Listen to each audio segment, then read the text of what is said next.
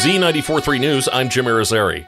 Our first measurable snowfall of the month is expected today in the form of lake-effect snow. Ahead of the snow, the National Weather Service issued a winter storm warning for Berrien and Cass counties in Michigan and Elkhart and eastern St. Joseph counties in Indiana. Most areas will see up to 4 inches of snow, but could be up to 7 depending on lake effect intensity. A month-long study on the East County Line Road Bridge has come to an end, with the bridge remaining open. In October, Elkhart County Commissioners approved a month-long study on a toll road overpass in the city of Elkhart for a temporary closure to see if it would have a positive impact on traffic flow and push commuters to explore other routes. EMS, schools, post offices, bicyclists, and those vocal on social media all advocated for keeping the bridge open. County commissioners will now look at ways to improve safety in the area. A car crashed into an SUV that was guarding President Joe Biden's motorcade while it was parked outside of his presidential campaign headquarters in Wilmington, Delaware last night. The president was unharmed. Biden was leaving the building that houses his campaign headquarters, where he and First Lady Dr. Jill Biden had dinner with staffers. The Secret Service has not commented on the incident.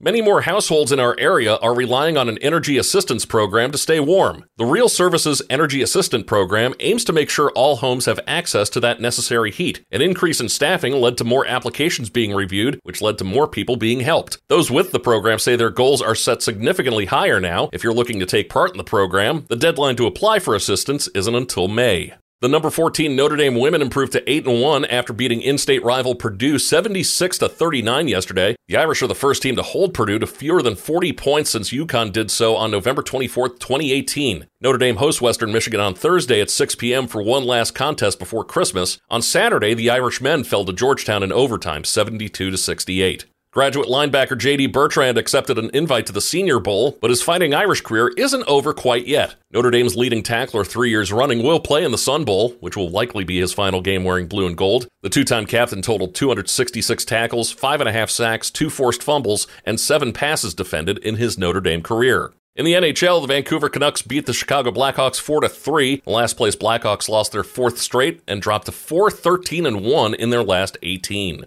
The Chicago Bears blew a 10-point lead in the fourth quarter and fell to the Cleveland Browns 20-17. The 5-9 Bears host Arizona on Sunday. Arizona lost to San Francisco yesterday 45-29. On Saturday, Gardner Minshew matched his career high with 3 touchdown passes. Indianapolis rushed for 170 yards and improved their playoff prospects with a 30-13 win over the Steelers. Jared Goff matched a career high with 5 touchdown passes, 3 of which to rookie tight end Sam Laporta. Detroit routed the Denver Broncos 42-17 on Saturday night. The Ravens beat Jacksonville 23-7. Baltimore won its 4th in a row and moved a step closer to securing the number 1 seed and home field advantage throughout the AFC playoffs. The Jaguars lost their 3rd straight, all against AFC North teams, and fell into a tie with Houston and Indianapolis atop the AFC South. Week 15 wraps up tonight with Philadelphia and Seattle to take on the Seahawks.